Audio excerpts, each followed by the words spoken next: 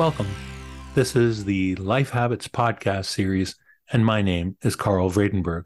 This is the series that helps you to learn new habits in order to optimize your life, in order to stay sane in this crazy world. This is episode 113, and this is the last of a three-part series on career transitions. And I'm delighted to have with me once again for part 3 of our conversation, we have Renee Albert and Herman Colquhoun. What we talked about in part 1, we talked about their early lives, where they were born, where they grew up, and also their early experiences in education and the pivots they went through there as well, and the perspectives that they had on that, which I thought was really instructive and insightful. In part 2, we dug into professional careers, and each of Renee and Herman talked about that trajectory that they went through and kind of the lessons they learned from that as well. And we, in this final episode, are going to be talking about their work outside of the things they're doing outside of work, because I don't want to give the impression that these very busy, very talented, very successful professionals do nothing but work. And they do lots of work outside of their work, and they do things for pleasure. They also do things that I think are really giving back to society. And I would love to share their stories with this as well. So let me again welcome Renee to this particular episode. Thank you, Karel. Nice to see you. And welcome to Herman as well. Thanks, Karel. Great to be back for the trilogy. Yeah.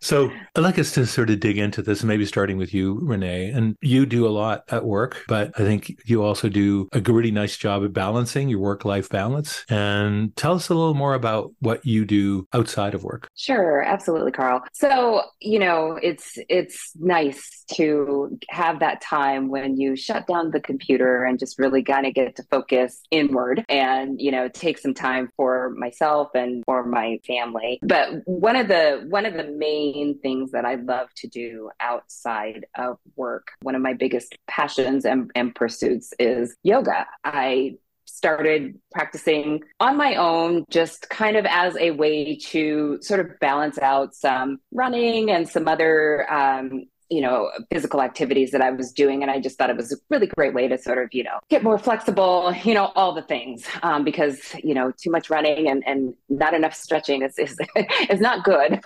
So I started to pursue yoga. And then as I got more and more into it, I realized that I really wanted to deepen my practice, just really sort of dive in and get stronger mentally, physically. It just has a number of different benefits. So as a way to pursue deepening my practice, I decided to go into yoga teacher training. And it was a really enriching experience. It was, I think it was about a 9-month journey over several weekends where a group of us would get together at the yoga studio and just go through just all of these different trainings and practices. So we learned different styles.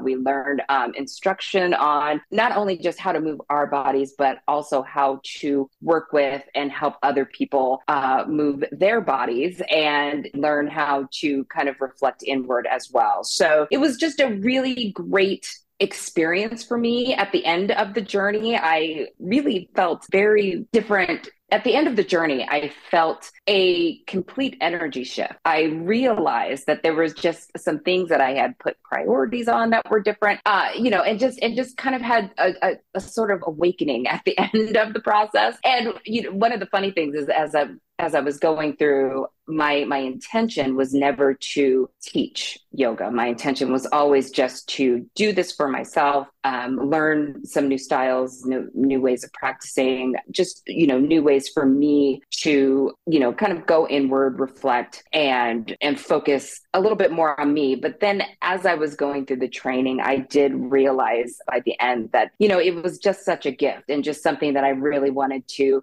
share and work with others on. And so I had started working at a local yoga studio. So as part of the training, you have to connect with a studio and do some hands-on training. And so I had been working with a local studio and stayed on as an instructor, and it's been a really exciting and really interesting journey being a part of that. What's really interesting is that I've found that my mode of teaching, my preferred methods of teaching, are very different from the ways I like practice. So when I practice yoga, I'm very into sort of a more kind of high physical strength training type of movements. But when I teach, I really prefer to slow it down. I love yin yoga and just long stretches, very just quieting the mind, quieting the body, and just really focusing in on getting in tune and in touch with yourself, and just focusing in on improving that flexibility and resilience that comes from that inner reflection and meditation. So that's one of my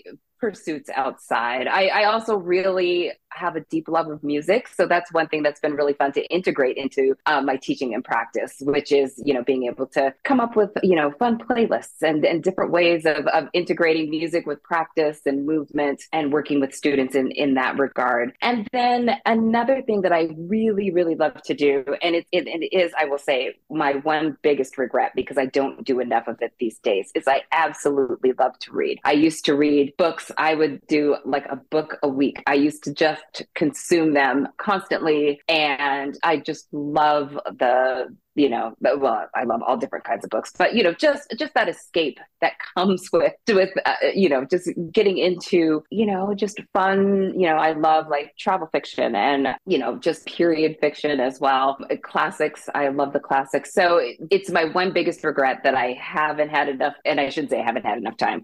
I haven't put enough focus on that. It's up to me to take the time to focus in on that, but it's definitely something that I love to do, and is one thing that I look forward to, getting back more of in my in my personal life and in my days. So yeah, it's just, like I said, it's just a really wonderful way some different ways to just sort of relax, recharge, refresh, and, kind of rediscover me and, and grow in those ways. A lot of the listeners to this podcast series will know my perspective on this, and that is that while I love to read a physical book and in a quiet spot, especially on like a vacation, there are other times that I want to still consume a book, especially nonfiction, and as well as even fiction. And I'm a great fan of using audiobooks. And that's how I actually now still listen to really basically a book a week. So when I hear one, I get one, and all sorts. So I would recommend that. But you mentioned while you were talking that you need to stretch as well as when you're running. Do you still run too? So not so much anymore. So I've transitioned more into just a lot of walking. But there was a period where I was really into running. I ran a half marathon. I tried to train a few times for a marathon. And sadly, I blew out my knee 3 times. And And so it was like the third time I was like, okay, this is a sign. This is not going to happen. So I just kind of dialed it back. And, occasionally I'll do some jogging, but I've really kind of turned more into walking, which is also just, kind of in the spirit of yoga. That's also kind of another really nice form of just active meditation. Just being able to just focus and stroll and just have that time to stroll and reflect. Also get really great exercise without that, the physical, the extreme physical, damage. Damn, I was trying to stay away from that, but yeah.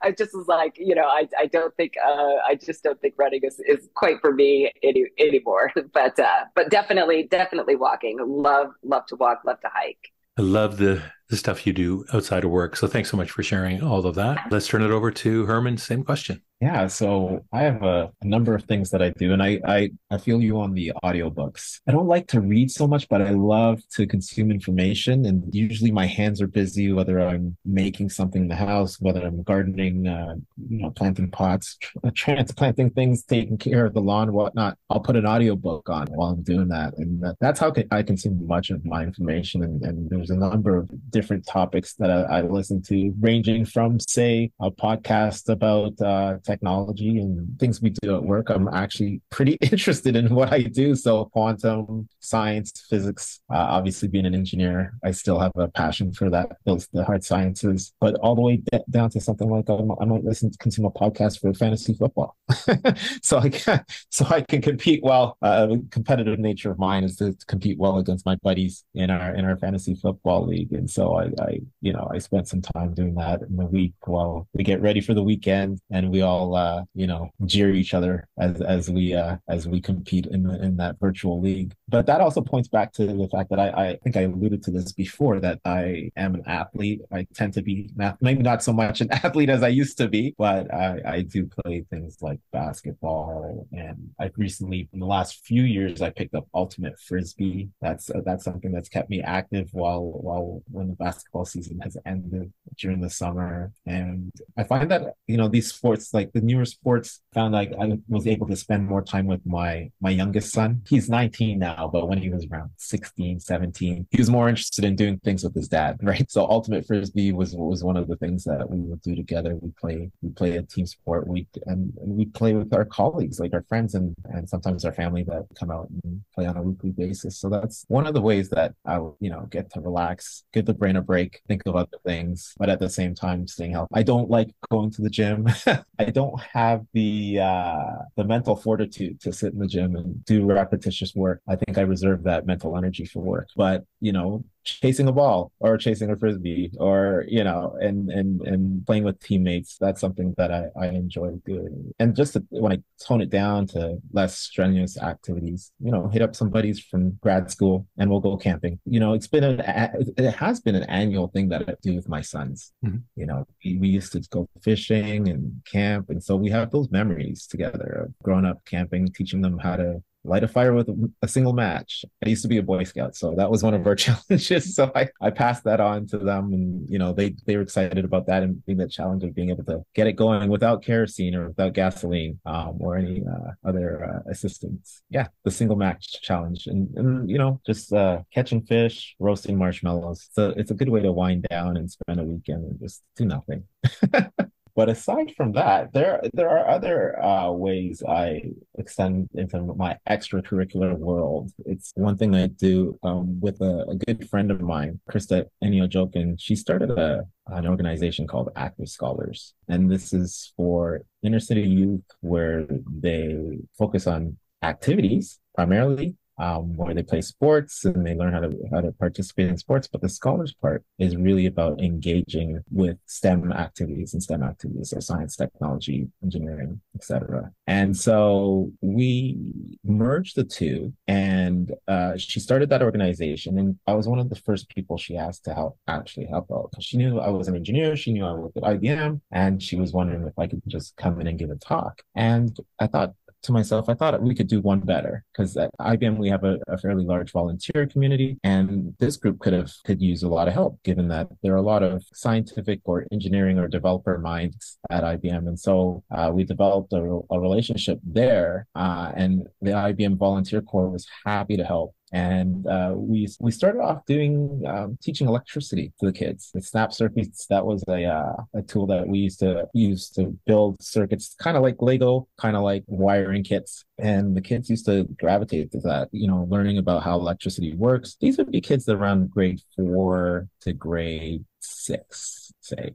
So they're fairly young. They don't have all of the scientific basics yet, but they're excited to learn. And they love to be really active and participating, working with their hands. I think that's one area where I think I'm able to merge my worlds of sports and being very active athletically, and areas of science that I really enjoy. So we pulled those together, and 5 years into the relationship with IBM, we've served thousands of children by this point, and the program's grown so much that we actually have Helen Miters at IBM, who's on the board of directors for Active Scholars now, and she runs that program and helps keep it afloat, and engages with IBM on a regular basis. Fascinating. And I was also thinking that you do additional work as well, and we have over time, Herman, with regard to HBCUs, historically Black colleges and universities. Maybe you can talk a little bit about that. And then Renee, your Accelerate program is a similar focus. So you are also, I think, both giving back to a community is really important to further lift up and activate. So Herman, maybe we can just talk a little about that experience as well. Yeah, for sure. Yeah, give back is a huge part of my life, and it's a driving force in a lot of the things that I do. In fact, if I just take a step back and talk about during the pandemic, where all my team sports went away and I was no longer active, I actually started running. And I had a driver though. It was the incident, the murder of Ahmaud Arbery, that got me running, and I was doing the 2.23. I think it's supposed to be 2.23 miles, but I did kilometers. It's a little bit shorter, but you get the gist of it's the meaning of it. It's the intent, right, behind it. And so in terms of give back, HBCUs, historically Black colleges and universities, are near and dear to my heart. We don't have any in Canada, where I reside in Toronto, Canada, but I do reach out, and I work with a number of the universities through a program that you, in fact, started, Karel, with IBM. And so we started off with a few schools. It was Hampton University and University of the District of Columbia and Howard University. And we've since paired up with an organization called AMI. It's Advancing Minority Interest in Engineering. And they are affiliated with the 14 or 15 engineering, I think it's called ABET accredited universities that have programs for certified engineers, because it's a certification for engineering programs. And we would hold an annual challenge, a design challenge, in fact. So where we would work with the student teams from each of the universities who would participate, come up with some sort of problem statement in the world, a user-centered problem statement, of course, and figure out a way to apply their technology or a technology to solve a problem that really was a real problem, not looking for a nail, looking for a hammer, right? So it's a problem that they would have to vet with people that they thought would be using their system, or an existing system, or a system that they'd be creating, and ensure that the problem that they were addressing was in fact indeed a real true problem for their users. And so that design challenge happens annually, as I said, and they would end up presenting at the Black Engineer of the Year Awards. And so that's an annual event that happens in Washington, D.C. So all the students and their teams, they converge on that conference. At that conference, we have a dedicated day where we would hold the challenge. And the students would then compete and present their ideas, their problem statements, their ideas, their user research. And then they'd be judged by a set of engineers and designers from various companies that were sponsoring the event. One other thing that you also did before I turn to Renee is a call for code that I think was held at Howard University and together with the Clinton Foundation, I think. So you can talk a little bit about that, and then we'll turn it to Renee. Yeah, that event was very closely related to some of the work that we were doing, especially with racial equity in design. And so for Call for Code, they had a particular intent to, given that we just come out of this very heavy racial climate, a need to address, diversity, racial justice, all of those related interests and needs with regards to how can we use code to create a better world in those intents. So in those instances, rather. So that was what Call for Code was about, and it had a very large light shone on it because of who was involved, right? The people who were sponsoring the event. And so that happened, that occurred. I think that's about a 4-month event, and a lot of good work comes out of Call for Code, and it follows a number of different themes, but our theme in particular that year was around meeting different crises such as clean water and a number of other subjects in that matter. Awesome.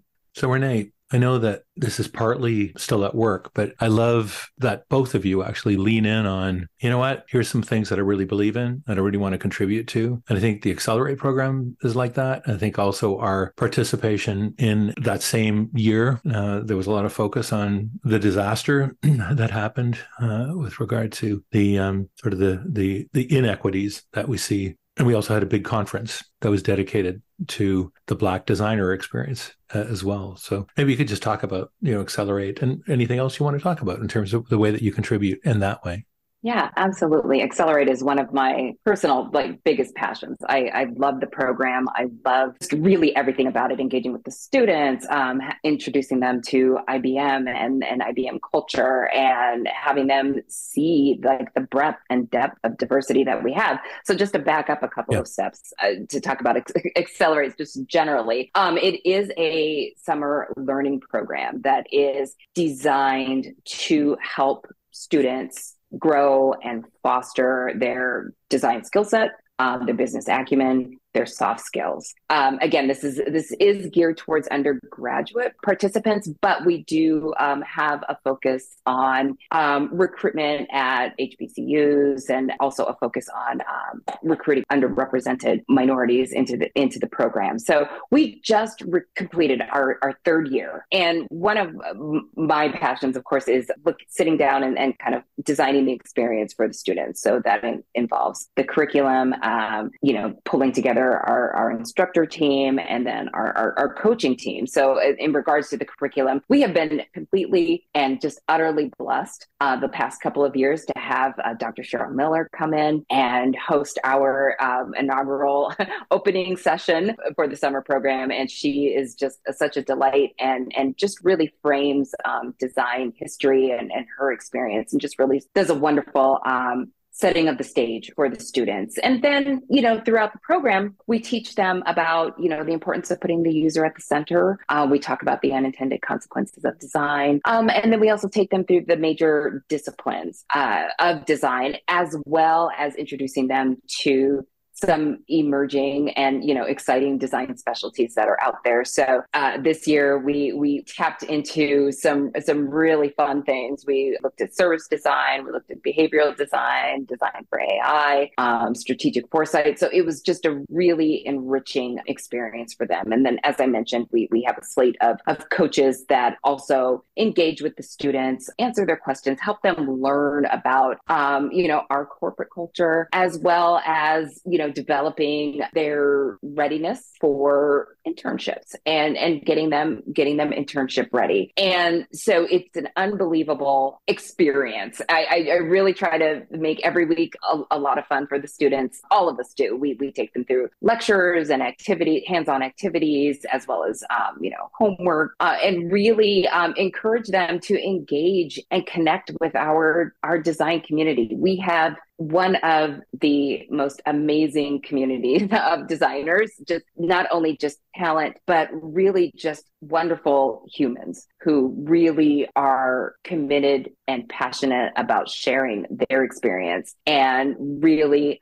wanting to work with others and mentor them along the way. So it's a really wonderful program. We are excited to be doing it again next summer. So encourage people to keep an eye out for information on how to apply and join us. So it's an 8-week experience that really covers a gamut of things. Like, as mentioned, we cover design skills, we cover professionalism, we cover those soft skills. It's about making those important connections with folks and really learning about the craft of design from designers, and in my opinion, the best designers. So it's a really wonderful program. So thinking about what both of you have done and the giving back that you give to the community and the like as well, what is in it for you? What do you get out of doing that kind of work? Starting with Renee and then Herman. That's a really great question. I think for me, this has always been something that has driven me, just giving back, helping others. I come from a family of teachers, and I think somewhere along the way in my either in my nature or my nurture, or maybe a combination of both, right? That desire to put a hand out and help someone along has just been instilled in me. It's always been a part of who I am, what I do. I don't put myself in a box. That's not how I thrive. I thrive on helping others and really looking towards the future and and investing in what that future looks like. Right. And for me, that future is, just helping to grow and develop and foster a community of talented, growing and developing a group of talented individuals who are also equally invested in giving back as well. Right. I want to instill that in others, and help seeing the value in creating a community of sharing, of giving back and perpetuating that cycle. And that's really important. Maybe that's not the best answer in the world, but it's just always been something that's just been instilled in my heart and just something that I've just always felt passionate and driven to do wherever I've been, in whatever role I have been in, any ways that I can help and teach and help others grow and learn. I've been there for that. And we appreciate that you do that and the like as well. So same question to you, Herman.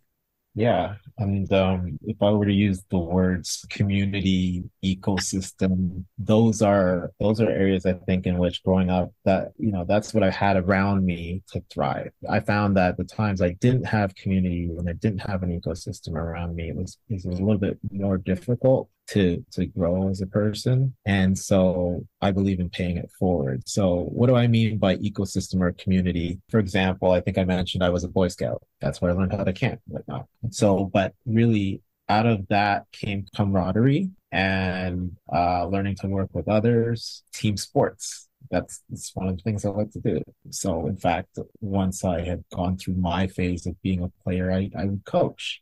So give back is a cycle. Always pay it forward. It's those that helped you come up and helped you come out of wherever you might have been. And especially with my family coming from Jamaica, where, it's very heavily community based there, but it's pretty much a third world country in a lot of respects. So in order to come to Canada and kind of get out of that cycle of what one might call poverty, it required people to help. And so if you didn't have those helping hands along the way, you kind of get stuck, right? And it's you see it in our family, in the family unit, of course. This is what parents do for their children, right? And ensure that they have shoulders to stand on. And so there are those people out in the community and in your ecosystem that help you progress along the way. And that's why I do it, because we all need each other and we're all part of the same kingdom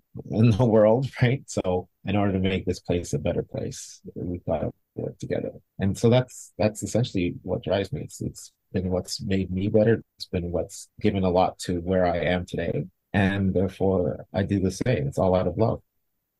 So we've heard your fascinating life stories, the early period, the sort of middle period, the things you do in addition to your work as well. I wanted to also just ask, now that somebody's listening to all of your stories and the like, what kind of advice might you be wanting to provide the people listening now that have heard your whole story and the like? If you can gel, what kind of advice you would give to somebody that is sort of anybody, but also people that might be more in the sort of the diverse category. You're both, Black designers. And if you have any advice there, or even advice with regard to anybody else that with all of your sort of outreach and advocacy, and Herman, I follow you on Instagram, so I see everything that you're doing there. What kind of advice would you give to people listening that you think would make the world a better place?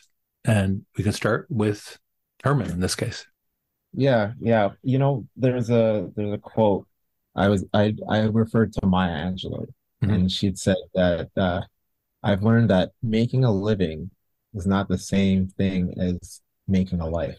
So it's really about enjoying what you do, or try to enjoy what you do. That's very important. So you've got one life to live, and we we don't live to work. We work so that we can live. So do what you can, do what you want, make a zigzag path. A lot of us talk about how our paths have become zigzag, or they were zigzag and not a direct path to where we needed to be or wanted to be, but we didn't always know where we wanted to be. So it's about chasing your interests and embrace discomfort. Get out of that comfort zone. It doesn't have to be one vocation that you have. You could have multiple vocations, but always seek and thrive in change because it's inevitable, right? Change will always be here. And so if you can embrace change and find a way to chase your passions, I think that's how you can get the most out of this world. That's great advice. Thanks so much for that. Over to Renee. Yeah. So my advice really just basically mirrors what Herman said, which was, and what's funny is that Herman was thinking back and reflecting on his initial opening quote, and that was the first thing that came to my mind when you asked the question, Karel. But my quote when I started the podcast adventure trilogy was, be open to change, and the world will reward you with opportunity. And so just be open, have courage, be willing to step outside that comfort zone, ask all of the questions, because you don't know what you don't know what you don't know. And there are plenty of people who are out there who are willing to put a hand out and answer those questions, and really just having that courage, digging deep. I'm tend towards a little bit of introversion. I'm a quieter soul, quiet on the inside, but it is important to step outside of your comfort zones and really just be willing to take risks and open yourself up to those opportunities. Because if you don't ask, then what? And it took courage for both of you to share your stories. So I think openly and transparently, I really appreciate that. And that was also, a matter of taking a risk in terms of sharing all the details of all your lives. And the listeners actually asked for this series in terms of really understanding in some detail the kind of life experiences of people that have also, in particular, like you said, Herman, zigzagged or, taken a pivoted in their career is the other way I would say it. And a lot of people think that you choose what you're going to choose when you're young, and then you go and do that. But I think that, Herman, you also explained your experience that early on, you didn't know what was possible. And your parents, had a concept of what you needed to be. And it took you a couple of degrees to figure out where you really wanted to land. But that wasn't a matter of like leaving the previous discipline behind. You're now basically have both disciplines that you can contribute, which is, I think, really, really significant. And Renee, you talked about your early career and how, or early life, in terms of how your parents encouraged lots of exploration and were really encouraging of different directions to go. And you played around with different ideas, as well. So I think you're both exuding in sort of reinforcing the notion that you should really try different things and that you have the time that you can go and experience all of this. I think you also really effectively reinforce the notion that you shouldn't be all work and no play. And some of that play can also be giving back. And I think many people know I do a lot of that work as well. And I don't think I could only just do a day job and not actually, give back society, to have a notion of where the world should go and do what you can do to advance it as well. And I think it gives us a whole sense of confidence that we can, make a difference. A lot of people look at sort of the state of the world and just give up and say, oh, this is, you can't make a change. But each individual can. And both of you I know, because I've observed you doing it, have made significant changes. So I want to thank you for the sessions that we've had together. And I also want to thank all the listeners to this series as well. I hope you've gotten an insight into two very successful and talented professionals and the ways that they've experienced their life. Of course, their lives aren't over. They've got many more years to live, and you can follow them as well and track where they're going as well. So I want to sort of wrap it up there. I want to thank everybody for listening, and we'll talk to you all later, and bye for now.